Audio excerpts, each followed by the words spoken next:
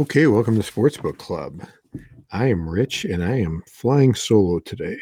So, without further ado, we're going to get involved in talking about the NHL playoffs tonight. I think tonight we've got the Bruins are going to fight back and take down the Hurricanes. I'm taking them on the money line. The Lightning, I believe, will take down the Leafs, taking them on the money line. The Blues Wild game is interesting. I really thought the Wild were going to win at home with the Blues down 4 defensemen last game. And the Wild, they're a very streaky team, and when they get hot, they're I think one of the best teams in hockey. You know, some people will disagree with me, but I like them. However, I'm staying away from this game because there's some inconsistency on both sides. I just don't have a good feel one way or the other. And the Oilers and the Kings, I like the Oilers. I just think the Oilers are a more talented team, so I'm going to take them on the money line as well. So if you want to parlay those, you can do that. Hurricanes, Lightning, and Oilers, or take them all individually.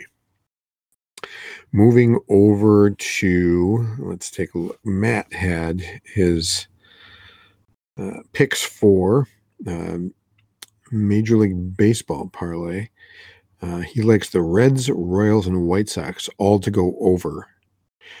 He's going to post an SGP for the Phoenix Suns on our Facebook page, and you can check that out at Sportsbook Club on Facebook. Let's take a look at what else we have coming up today. Hoops, you get the Sixers, the Heat, the Mavs, Suns. These are both fairly back and forth type games. I'm thinking that a nice little parlay would be the Heat, Mavs. Neither one they're both 2-point underdogs, but in the NBA, that's next to nothing. I'd like them both on the money line. So you take them both on the money line and you get yourself, plus 351. And what else? So that's some nice value there. So golf, Byron Nelson starts today. Sebastian Munoz looks like he got off to a hot start because he's all of a sudden plus 330. And he was minus 12 today. Are you kidding me? Minus 12 in one round of golf. I don't know what. Let's take a look what that number is. He shot 60. That guy shot 60 today. I don't know if anybody's going to be able to put that back to back to back. However, Pereira and Malnetti both shot minus 8. You've got some serious scores here today. You got guys shooting. 2 guys shot 64. 1 guy shoots 60. Somebody shoots 65. And then 2 guys shoot 66. And then there's a bunch that shot 67, 68. So scores are low at the Byron Nelson. Looking for some value here. It's funny because we're looking, just curious as to where Scotty Scheffler is on this list here. Don't see him right now.